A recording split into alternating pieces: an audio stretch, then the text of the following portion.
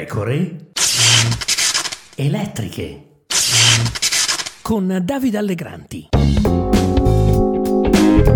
Benvenuti, qui Davide Allegranti, nuova puntata delle pecore elettriche. Il 2022 è stato l'anno nero del carcere italiano. Non che le prigioni possano offrire alcunché di colorato, ben inteso, ma c'è modo e modo di far vivere la pena a chi è privato della libertà personale. Anzitutto, i suicidi.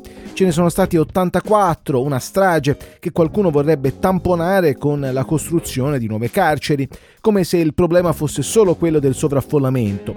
Le ragioni di un suicidio possono non essere mai chiare del tutto e l'approccio riduzionistico andrebbe evitato. Ogni suicidio d'altronde fa storia a sé e potrebbe essere frutto di varie concause.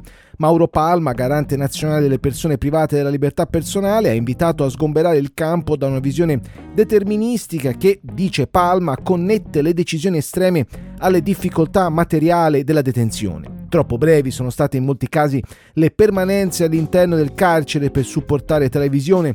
Troppo frequenti sono anche i casi di persone che a breve sarebbero uscite per non capire che a volte e spesso è l'esterno a far paura, quasi più dell'interno. È la funzione simbolica dell'essere approdati in quel luogo, il carcere, insomma, a costituire un fattore determinante per tali decisioni estreme, quella sensazione di essere precipitato in un altrove esistenziale, in un mondo separato, totalmente ininfluente o duramente stigmatizzato anche nel linguaggio dei media e talvolta anche delle istituzioni, che caratterizza il luogo dove si è giunti a essere determinante. Il carcere è un luogo dove si sceglie di morire, ma anche dove si soffre da vivi, come testimonia il recente caso dell'Istituto Beccaria di Milano, un carcere in eterna transizione, sovraffollato, insicuro, con direttori facenti funzione che si sono alternati negli ultimi anni e lavori di ristrutturazione che durano da 15 anni. E dire che un tempo era considerato un modello, esempio di un ottimo dialogo tra dentro e fuori, complice un contesto molto recettivo e fertile come quello milanese, ha spiegato l'associazione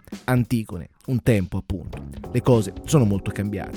Serve una riforma? Non credo che serva una riforma, sicuramente serve personale e anche molto qualificato, mi dice il filosofo del diritto Emilio Santoro, che sui suicidi peraltro ha una sua idea precisa.